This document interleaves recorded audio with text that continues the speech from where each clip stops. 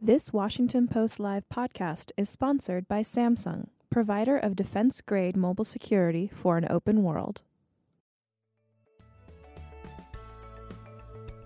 You're listening to a podcast from Washington Post Live, bringing the Post's newsroom to life on stage.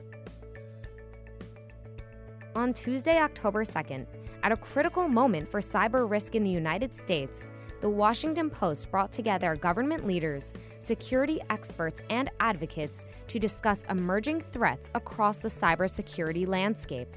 Experts at the forefront of cyber threat detection and prevention also offered a global view of cyber dangers facing the U.S., including foreign interference in American elections, infrastructure vulnerability, intellectual property theft, and targeted misinformation. In this segment, a leading corporate cybersecurity executive from Microsoft discusses the development of cutting-edge tools to secure our increasingly connected world, protect consumer data, and stop cyber attacks before they spread. Let's listen.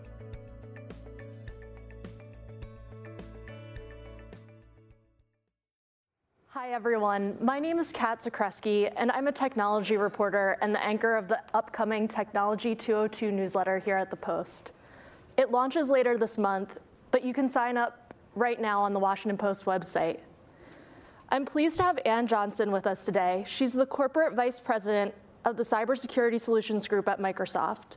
We'll be talking this morning about privacy, information sharing, and other cybersecurity issues from the vantage of the private sector.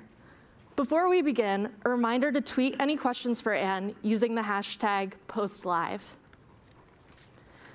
So, Ann, many people in this room were likely impacted by a corporate data breach in the last year, whether it was the Equifax data breach that was discovered or the Facebook breach that was discovered just last week. So maybe just to kick off this conversation, could you tell us a little bit about what you see as some of the common mistakes that companies are making when it comes to cybersecurity? Sure. That's a loaded question. So look, consumers and corporations are impacted by breaches on a daily basis. There's an old saying in cybersecurity that there's two types of companies, those that have been breached and those that don't know they have been breached. And what we find, I lead the incident response practice for Microsoft for our customers globally. And one of the things that we find is that companies are not always as disciplined as they could be with rigor around cybersecurity controls. And I'm not talking about the acquisition of new technologies or new tooling. I'm talking about the use of things like multi-factor authentication, the use of passwords for their domain environments. There are things that we see that with password sharing, with the reuse of passwords, with passwords being fundamentally weak. And unfortunately, with passwords being weak, it's an area of attack. It's a prevalent area of attack. We still see about 80 to 85% of breaches start with some type of phishing attack. So that's the email you get into your inbox that looks like it's from the legitimate source, but it's not. You click on the link, you enter your credentials, and then your credentials are stolen. And that is the most common type of attack still. And we'll talk probably a bit about passwordless, but that's one of the things we're doing to try to address it. And so when you mentioned that these social engineering attacks are the most common way that a lot of these breaches start, I mean, are companies allocating their budgets properly to address that when they're spending on cybersecurity? The interesting thing is, yes, companies, though, the spending on cybersecurity has increased every year for the past about 5 years, and it continues to increase. What I think we as an industry can do better on is education. I think we're spending a lot on tooling. It is a large population of users. Some of them are not digital natives. If you think about the workforce today, we have multiple generations, and some of them didn't start with technology. I think we spend enough money probably on tooling. I don't think we spend quite enough money on user education. And so what are some user education initiatives that have been effective, particularly at Microsoft? Sure. We phish our employees. So we send out an email that looks like a legitimate email as a phishing attack to our employees. And then based on who actually clicks on those illegitimate links, we can then tailor an education program to either that business unit or even to that individual. We do regular recurring training on what to look for in a phishing attack, what to look for in a suspicious type of attack. I was talking to another government entity on a global basis recently, and the observation we made, and I'm old enough that I lived through, the historic Cold War, right? And you would see in government buildings, you would see messaging and signage and things about don't talk about this and don't do this. We don't have that same type of passion around cybersecurity and that same type of visibility. So one thing we've advocated, and you'll see in our elevators in our building, is an education. So the average person will walk in an elevator and see something about a phishing attack. You'll see it on the monitors we have around our buildings. It's just that kind of pervasive, getting it into the psychology of individuals. So every day they're thinking about what could happen in a phishing attack, but also what a phishing attack actually looks like. And so, Anne, I just wanted to get into the headlines from this week, and there's been a lot of attention on this breach at Facebook that was announced on Friday, and it's one of the first major breaches we've seen in the post-GDPR era after that rule went into effect. And we saw Facebook disclosed it within 3 days. And I just wanted to ask you, what impact do you think the new rules with GDPR and breach notification will have on industry? It's an interesting question because as I watched Facebook's response, there were a lot of things they did right in their response, right? But when you're doing incident response, like any investigation, it doesn't just happen overnight. So you have this balance of needing to notify, but you're notifying with an incomplete set of information, and information that is going to dynamically change. And I think that is the biggest challenge to corporations right now, is they will be forced to notify by some of these privacy laws that are coming with breach notification periods, but they're going to be notifying a large consumer base of folks that are not necessarily technology savvy with incomplete information, which could then send panic, depending on how it's covered, depending on how it's communicated. There's a lot of information that will get out there that will change dynamically over time. And the folks that are responding to it, I don't mean the Facebook or the corporations, the individuals who are responding to it and how they handle their account, they're going to have to do maybe 1 or 2 steps to actually make their account secure as the information changes and we find out more about the breach. And I think that's the biggest impact of GDPR. If you think about the breach notification laws, there's one being thought about in the US, there's laws in China, Brazil that are coming online. If you think about all of those laws, they're going to dynamically change the way companies do incident response because they actually have to have a notification that's most likely during the course of an active investigation, and that changes the dynamic significantly. And so what are some things that companies can do to kind of make sure that customers are getting that information during these evolving situations? Yeah, it's difficult, but we have a pretty hard stance on privacy, right? So you're going to have to balance. We have a hard stance at Microsoft about privacy, customer data, how we handle it, but yet you balance that against that breach notification. So companies are going to have to give, and they're going to have to be incredibly responsible, right, in their breach notification, providing the information that is required under the breach notification doesn't necessarily, though, give the consumer the information they need to protect themselves online. So it is a balance of making sure that you have in my view, we have a moral responsibility to make sure people can stay safe online, independent of a breach notification law. So you want to give the maximum amount of very descriptive and prescriptive information at the soonest point you can, while also being compliant. And you should be doing that regardless of whether you're compliant, you have to be compliant or not. There have been breaches in the past that have been, I'm going to say hidden, that's too big of a word, but there have been breaches in the past where the notifications may not have been soon enough as we would have liked them to have been, and it didn't give consumers the opportunity to respond quickly enough to protect themselves. And so while we're on this topic of GDPR, just wanted to talk to you a little bit about what Microsoft's transition was like. What were the biggest challenges for Microsoft as this law went into effect? Yeah, it was like for all corporations, right? It was a fun time. We took a stance that we were going to be GDPR compliant in May around the globe, so not just in the EU. We said it's a good standard, it's a good baseline for privacy. We know that there are other privacy laws that are coming along behind GDPR, and we felt it was a really good baseline. But we also felt, because of our ethos around privacy, that it was something that we should set an example, that we should be fully compliant, we should be private, and that EU standard was a really good standard.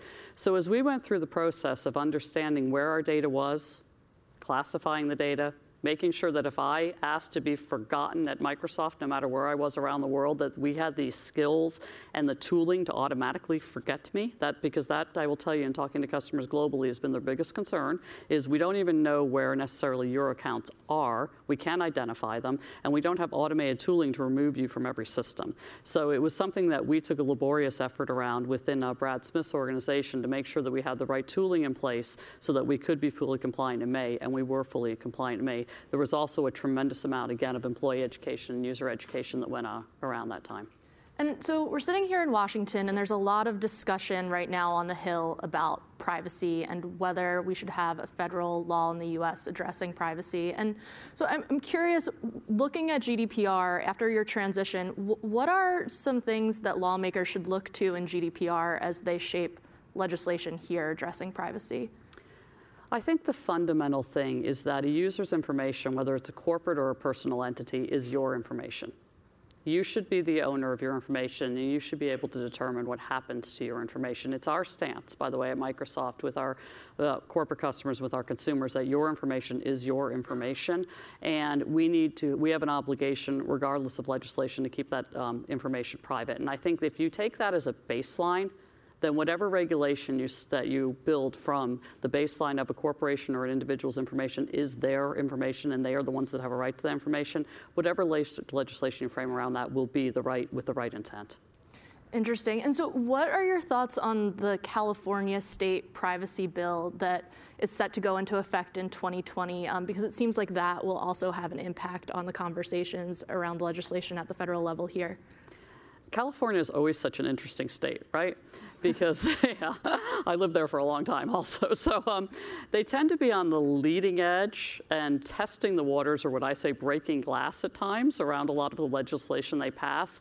And sometimes it will get pulled back a little bit. But they're always like testing the waters to see how far they can go. Because again, they're taking it from what I believe is a very principled view of how things should be. Now, is that a practical view of how things should be? At times, yes. I find their privacy legislation, though, that they are putting in place not to be any more onerous than others that I've seen. I've seen like the drafts of the China law, the Brazil law, and obviously I've studied GDPR.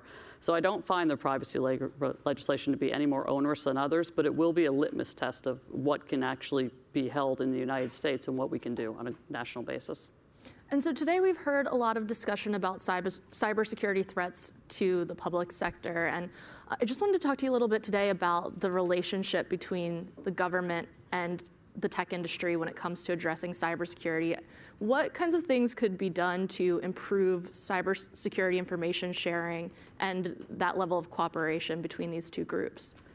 So as you know, Microsoft, along with a lot of our peers, do a lot of sharing with the public sector. We actually have sharing relationships with all of the Five Eyes, and we have a very close relationship with the U.S. federal government with regard to threat sharing. That sharing is necessary. I actually am less concerned, to be candid with you, about the sharing between the private sector and the public sector than I am about the sharing in the private sector. We are not as rigorous as we could be as a security industry in sharing with our peers. Now, we've taken some actions in the past 6 to 12 months, things that we've done with our Intelligence Security Association, which shares threat directly with our peers and competitors, by the way. We do a lot of sharing with threats. We do a lot of sharing from our machine learning learnings. We see something like 6.5 trillion raw signals, so low fidelity signals on a global basis of what could be a threat. We distill those down to, on a daily basis, our peak day was like 15 billion, what actually were events we thought we needed to at least put in our machine learning engine for investigation. We share that output. We share that output with our peers that have that have joined our Intelligence Security Association. But it's those type of security industry sharing amongst the private sector that I don't see as sophisticated as I would like, as we see with the private-public sector sharing. Interesting. And so what is holding the private sector back from having better sharing practices? It's interesting. I'd like to, I'm going to take the higher road and say it's not because it's competition, right? I'm going to assume that that's a baseline. I think it's a lack of mechanisms. It's a lack of consistency of how we look at information, so there are no standards necessarily. When you see threat signaling, what does it mean? There's no easy way to pass that. There's not a mechanism to do it. Until we had the cloud, we couldn't even see things on a huge global scale at near real time like we can today. It's one of the benefits of the cloud and security is I can actually see something in Beijing before it ever hits the United States potentially. I think all of those things are in place. I will tell you that the Financial Services ISAC is like the gold standard for information sharing from my point of view. And I think that that is a model that all the other ISACs are adopting. As I see the maturity of like the health ISAC and the manufacturing and regulated industries, I see those maturing. But I think that then the technology companies also, there have been a lot of starts and stops with the technology companies on mechanisms for sharing. And I think a lot of it comes down to the mechanism, to begin with you. When it becomes hard, it goes in that hard to do task and you don't do it. We have to make it easier. And so could you tell us a little bit more specifically about what your conversations look like today with a company like Facebook or Twitter or Google when it comes to these practices? Absolutely. So we're having conversations with them on twofold.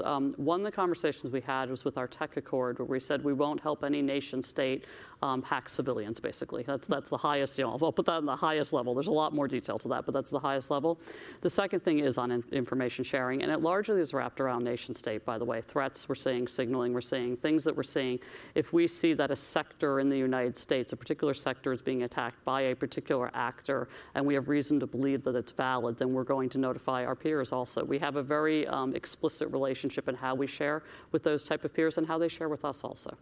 And how does that work when you think about Microsoft's global presence and sharing with foreign governments? Yeah, it's an interesting question. So we have a government sharing program that is regulated by local laws and regulated by the fact that we're a United States company. So we will share with global governments if they are part of our government sharing practice, and if we've both signed on and we said this is the limitations and this is what we can share. But we do have a lot of rigor around what we will share with different government agencies globally. And earlier in the conversation, when you were talking about just the number of threats that Microsoft sees on a daily basis, you mentioned artificial intelligence. How essential is AI to the future of the private sector's battle on the cybersecurity front? Yeah, so as you and I discussed earlier, I'm writing a whole series of blogs on AI. I've been in technology and security long enough that I don't chase the shiny object, whatever the newest shiny object is. So I decided to take this mission of writing a blog series on what is the practical application of artificial intelligence in security. What can we actually do with it today versus, what's this big pie in the sky promise?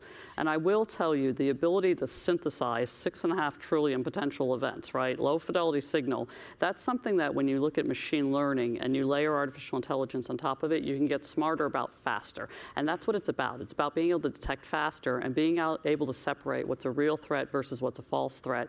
And giving your admins, someone on stage earlier talked about the cybersecurity hiring shortage globally, right? It's millions of people. It depends on what stat you look at, which means the people you want working on real data. Right? You want them working on real things that are actionable, and you want them working on the highest priority tasks. So the ability of AI to deconflict for your security admins is one of the most practical use cases today, and we're using it today, and we have some examples of that, because I think that is probably the thing that we can actually be super tangible to anybody, and I see a lot of organizations, by the way, using AI in that way today as they bring it to maturity.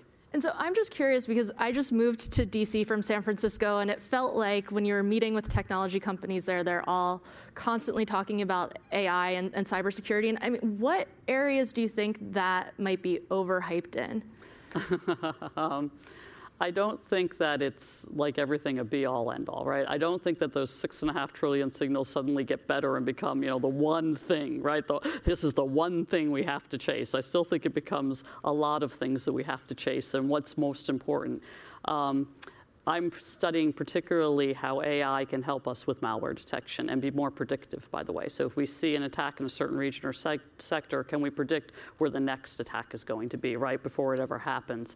Can we model that with AI? I'm doing a lot of things, research right now in IoT detection. Remember, there's a lot of devices. If you think about your home, your Nest or your Ring doorbell or whatever it is, right?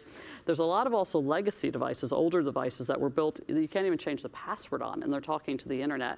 So I'm doing a lot of research of how we can actually do better detection with IoT devices and how they come into your environment, where they touch, what they talk to, and be, again, predictive about their behavior with using AI. I think that's an interesting, it's not there yet, but I think that's an interesting use case versus, like I said, some of the, we're going to solve security through AI. I just think you can't make that statement about anything. To start with, you're never going to solve cybersecurity. Solve is a big word. It's like, it's part of our ecosystem now, just like burglary, robbery, whatever it is, right? Cybersecurity is going to be around forever.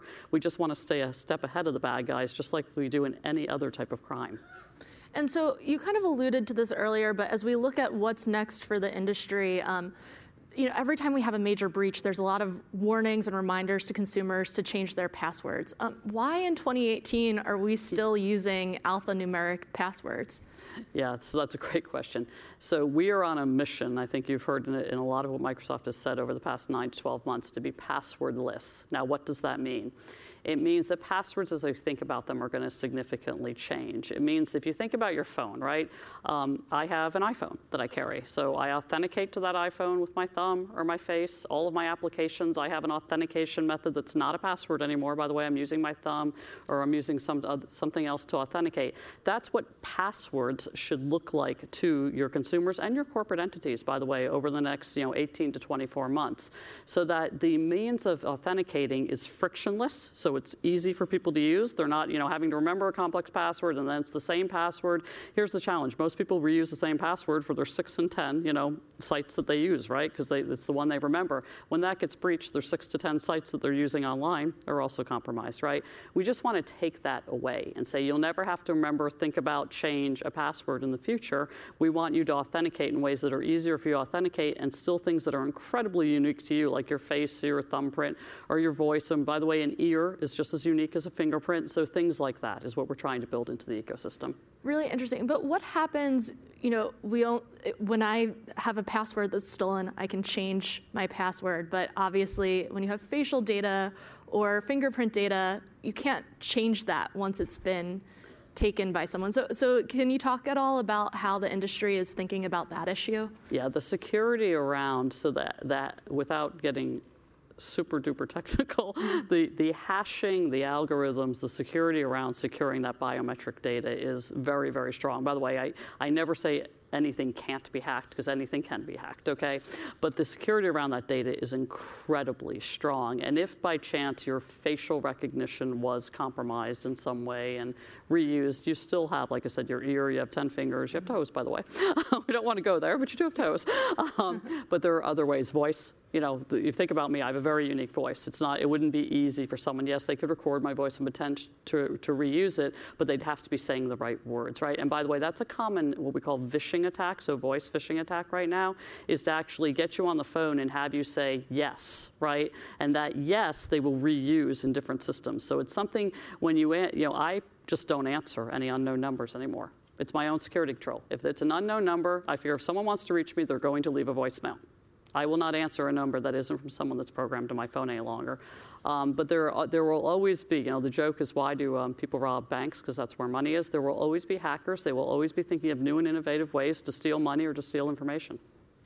And so I want to be mindful that we have Secretary Nielsen coming on stage next, and I know she'll be discussing election security with my colleague Derek. And so I just wanted to ask you, what role do you think the private sector has to play as we think about security heading into the 2018 midterm elections? So I think we all have a responsibility, especially the private tech sector. And we've rolled out programs globally in our Defending Democracy program, where we've rolled out something called Account Guard, where we're actually giving away to any political campaign, any candidate, security tooling free. So if you're already using your Microsoft, Office 365 email, we're going to give you the security tooling free as part of our Account Guard service. We're also going to, if you sign up, we're also going to be hunting on your behalf and looking for those potential nation-state indicators into your campaign. And we think it is a responsibility that we have as a company that functions in the United States to do this, regardless of what side of the aisle you sit on. We also think it's a responsibility we have globally, so we're offering this out to global governments too. And so we talked a little bit earlier about partnerships between various tech companies and whether information sharing could happen. How is that working looking at election security particularly? How much are you in contact with the other technology companies like Facebook and Google who are also addressing this problem? So as I mentioned earlier, we share indications of nation states attacks, and that's regardless of industry segment, et cetera. It'll be the same type of sharing. Got it. Well, that's all the time we have today. Thank you, Anne, for being here. And now please welcome my colleague, Derek Hawkins, who will lead our final conversation of the morning with Secretary Nielsen. Thank you.